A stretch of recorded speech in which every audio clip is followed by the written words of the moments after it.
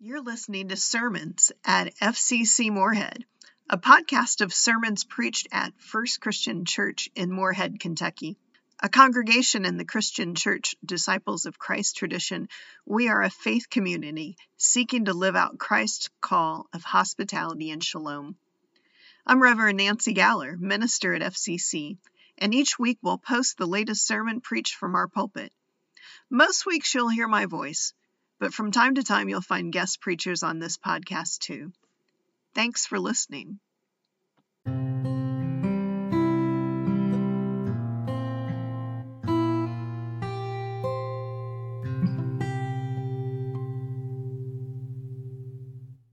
Earlier this summer, I met my brother and sister-in-law in Gatlinburg, Tennessee, for a few days of hiking in the Great Smoky Mountains. And because schedules are never easy to coordinate, we were a few weeks late for our desired thing to see. We wanted to see peak spring wildflowers, but this was June. And so our first full day of hiking started with the hike to Klingman's Dome, and then we hiked back down. We saw those amazing ranges of the mountains of the Smokies. And after we got back down, we were still feeling a little peppy, and we opted for a second trail in the opposite direction to a place called Andrews Bald. It's a 3.6-mile out and back hike where, if we were lucky, really lucky, the guidebook said that we might see flaming azaleas with those blooms of brilliant orange and red and yellows. So we made our way down the trail, we made it to the clearing, and we looked around and we were disappointed. Because all there were rhododendrons at the very end of their blooming season. And we stopped for a while, and there was a couple there that was having a late lunch on the trail, and so I struck up a conversation with them, and I said, we were looking for flaming azaleas. And they said, well, maybe if you go a little bit past there, a little bit further on, you might look there and see. But they usually don't show up till Father's Day. So off we traipsed through the tall grass and beyond the rhododendrons, and we saw a few bright orange blossoms. And then there were some more. And then over there were some more, until we realized that we were in a field surrounded by flaming azaleas. And they were amazing. And it had just been out of our sight the whole time, this fantastic color show that nature puts on every year. In today's scripture reading, Moses walks into the wilderness as he tends to the flock of his father-in-law Jethro until he comes to the mountain of God. Now, the Hebrew preposition that's translated as into, in other places most often is translated as behind, which would be a very odd construction. Think about it. Moses driving the flock behind the wilderness. Another translation puts it as the backside of the desert. He is out there, in other words. It's like the dark side of the moon, where you don't go. You can't see. We might think of it as traveling deep into the wilderness. And there's no explanation in the text why Moses takes the flock so far from home. Did he just lose track of time? Was he lost in thought? Was he in search of better pastures for the sheep? I think perhaps the storyteller is drawing us into the mystery of this encounter by letting us know that Moses has wandered out of familiar territory. In a way, it's like the opening song of that Sondheim musical as Little Red Riding Hood sings, "Into the woods and down the dell, the path is straight, I know it well, into the woods, and who can tell what's waiting on the journey?" What's waiting on the journey for Moses is to stand in the place of encounter, Mount Horeb, which seems to be a different name for Mount Sinai, the mountain of God. And there, without explanation, Moses sees something which will change his life forever. A flame of fire in the midst of a bush burning with fire, but not consumed by it. Moses is drawn by the sight. He's wondering at the mystery. And the storyteller gives us a glimpse of Moses' inner dialogue at this moment, where he thinks to himself, let me pray, turn aside, that I may see this great sight. Notice the narrator is letting us know that Moses chooses at this moment to stop what he's been doing, tending his father-in-law's sheep, and to look closely at this bush in flames. This is intentional, what happens here. Moses is now leaving the path. He's following his own curiosity. He's investigating this great sight, paying attention to what is right before his very eyes. It's this act of paying attention one day that will change the arc of his life story. It's an opening moment for a life that will be defined by God's liberating work in the world. Transformation is at work right here, right now in this moment. For we see that Moses is beginning to come to himself in this encounter.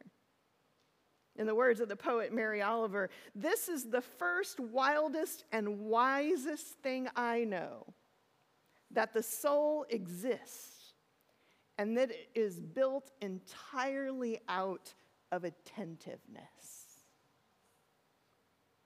As Moses stands mystified in front of this burning bush, God speaks his name, Moses, Moses. And Moses, in the presence of this great mystery, has enough self-awareness to say, here I am. And then God tells Moses, come no closer here. Take off your sandals from your feet, for the place you are standing on is holy ground. The Hebrew word used here for ground is Adamah. It's the same root word used to designate the first human in the Genesis creation story, Adam. Watch out, God is telling Moses, because this is holy dirt. That patch of earth on which you are standing is sacred, holy. And this is the first time that the word holy appears in Hebrew scriptures. It seems to me significant that it happens here, and that it is the very earth, the dirt, the soil that is named holy by God. Long before, in the first chapter of Genesis, God declares the land to be good. Remember? God moved the waters, contained the waters, and formed the seas and the dry lands. And God said, look, this is good. Now, in this particular spot, the very earth beneath Moses' feet, this hummus is blessed, God says. It is a place of encounter with the sacred, a place which nourishes life. It is a place of calling, and it will be a place of liberation. Now, there's a tinge of otherness, too, in that, isn't there? Come no closer here, God says. The sacred is a place of blessedness. Yes, it is a source of life, and it holds within it at the same time a sense of danger, of awe, of mystery and inaccessibility. Make no mistake, this encounter Moses has with God is one that is to be experienced and not explained. Later, as the story unfolds, we see that although God is disclosed to Moses, God is not contained by Moses. One day, we know Moses will lead the people back to this spot, back to this holy ground where they too will encounter God in worship and in a calling for their own future as God's people. Take off your sandals from your feet, God says. I suspect that Elizabeth Barrett Browning probably has the most well-known reflection upon this scene, right? Earth's crammed with heaven and every common bush afire with God, but only he who sees takes off his shoes. The rest sit around and pluck blackberries. Now, why take off his shoes? Is it simply a courtesy to the divine? Much like taking off one's shoes when you enter a house, that was the rule in my mother's house.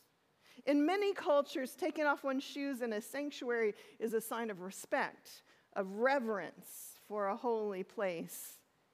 But I like to think that God is inviting Moses to remove anything which is separating him from that holy ground.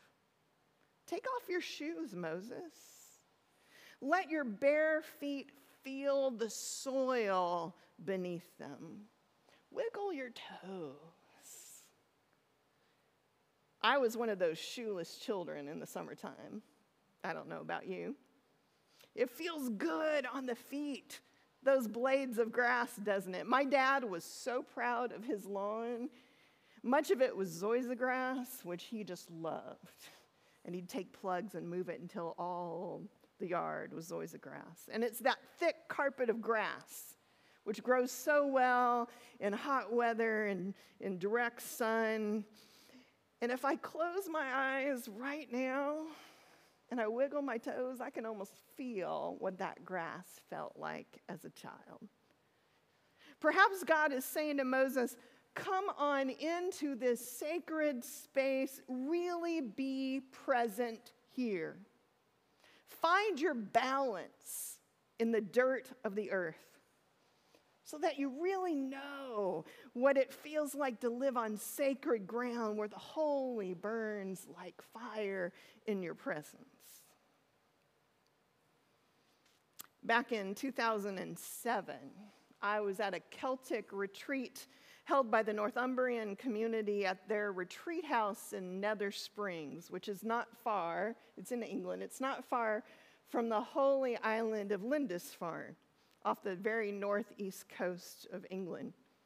And the abbey was built on this island back in the 7th century, and Holy Isle is about 3 miles long, and it's a tidal island, which means it's only accessible at low tide when the water recedes. And so on one of our retreat days, we followed the traditional pilgrimage trail from the mainland to the island. And our leaders invited us to take off our shoes. Now the trail is just under a mile. And as you begin, you start on hard-packed sand. And then you move to solid but wet ground. And then you walk through patches of seagrass. And then you get to the long stretches of mud flats, where the muck just sticks to your feet and it comes up through your toes and it covers everything. And that intentionality of taking that journey without shoes meant that we experienced each step differently, with the wetness and the earthiness covering the bottoms of our feet and oozing through our toes. As we walked, we could see the road that others would drive to the island, but we were taking a different path. As the wind blew, I could almost hear sounds of generations of pilgrims walking that very same path before us. It was holy ground. All that muck was holy ground. I remember whispering to myself the words from one of my favorite poems by T.S. Eliot, written of another holy place far from Lindisfarne, hidden in the trees, well off the highway. You gotta want to get to Little Gidding. And he wrote, if you came this way, taking any route, starting from anywhere, at any time or any season, it would always be the same. You would have to put off sense and notion. You are not here to verify, instruct yourself, or inform curiosity or carry report. You are here to kneel where prayer has been valid. This September, we are journeying together through the season of creation, joining with Christians around the globe as with intention and care, we celebrate the amazing gifts of this planet. And at times, we may take a very wide lens and focus on larger themes of wonder and majesty. And we'll also join in times of lament for the ways in which humans have injured creation through inattention, our greed, our lack of wisdom, or just human pride.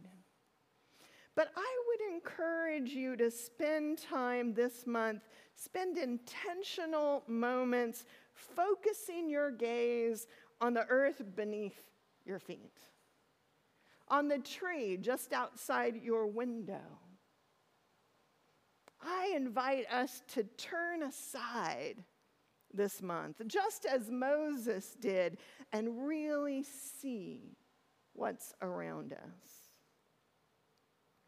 Earlier, Jenny read from Wendell Berry's essay, An Entrance to the Woods, and he allowed us to travel with him from Lexington to his campsite in the Red River Gorge. And later on in that same essay, he reflects on how long it takes for us nowadays to become fully present where we are. He remarks that driving on that highway, even as one sees the changes in scenery as the rolling hills of the bluegrass grow more pronounced, he writes, though one is in Kentucky, one is not experiencing Kentucky. One is experiencing the highway, which might be in nearly any hill country east of the Mississippi. In other words, how we move in the world determines what we see and what we fail to notice. How we make sense of our experiences and the values we choose to cherish. Recently, I stumbled across a wonderful series of children's books. I love picture books. These are from Magic Cat Publishing. And they're on paying attention to what's around you. And the first book in the series is called Slow Down, bringing our eyes to a busy world with 15 nature stories. And each 2-page story is a deep dive into something we encounter in nature, but we might just walk right on by. And these little watercolor illustrations bring to life the wonder of how a bee pollinates a flower, or the science behind the dew that appears on a leaf in the morning. And each story is in itself a step-by-step guide on how to slow down and how to pay attention. If you want to see it, it's in the worship corner in the back on the table. It's a delightful read for all ages, and it ends with an invitation to practice slowing down and connecting to the earth. I invite us to make this journey through the season of creation carefully, to slow down, to pay attention, to listen closely, to ask yourself, what do I see? What do I hear? What do I feel in this moment, in this place? How is it where you are in that moment? How is that place holy ground? I invite you to reflect on those questions and others. You might want to write a haiku each week. I want to see forest haikus coming at me on social media. Maybe you just want to say, I'm going to take a walk outside each day and pay attention to what I see. Maybe you'll make a sketch, write in a journal, talk over coffee with a friend about what you noticed that day, where you found holy ground. After that first day's hike to Andrews Bald in the Smoky Mountains, we explored several other trails in the park. And the funny thing was, on every other hike we took after that one, we saw flaming azaleas. Now, there were no big groves like that first day, but there was a bush over there. Sometimes it was right next to the trail, other times it was back in the distance, but our eyes were trained to see them. And they were everywhere. We just had to learn to turn aside so that we could see the holy ground on which we walked. Thanks be to God.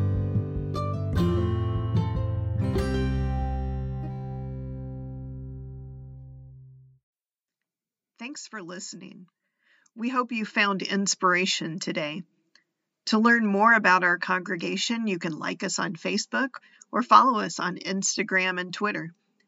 Until next time, be well, be kind, and always be the church where you are.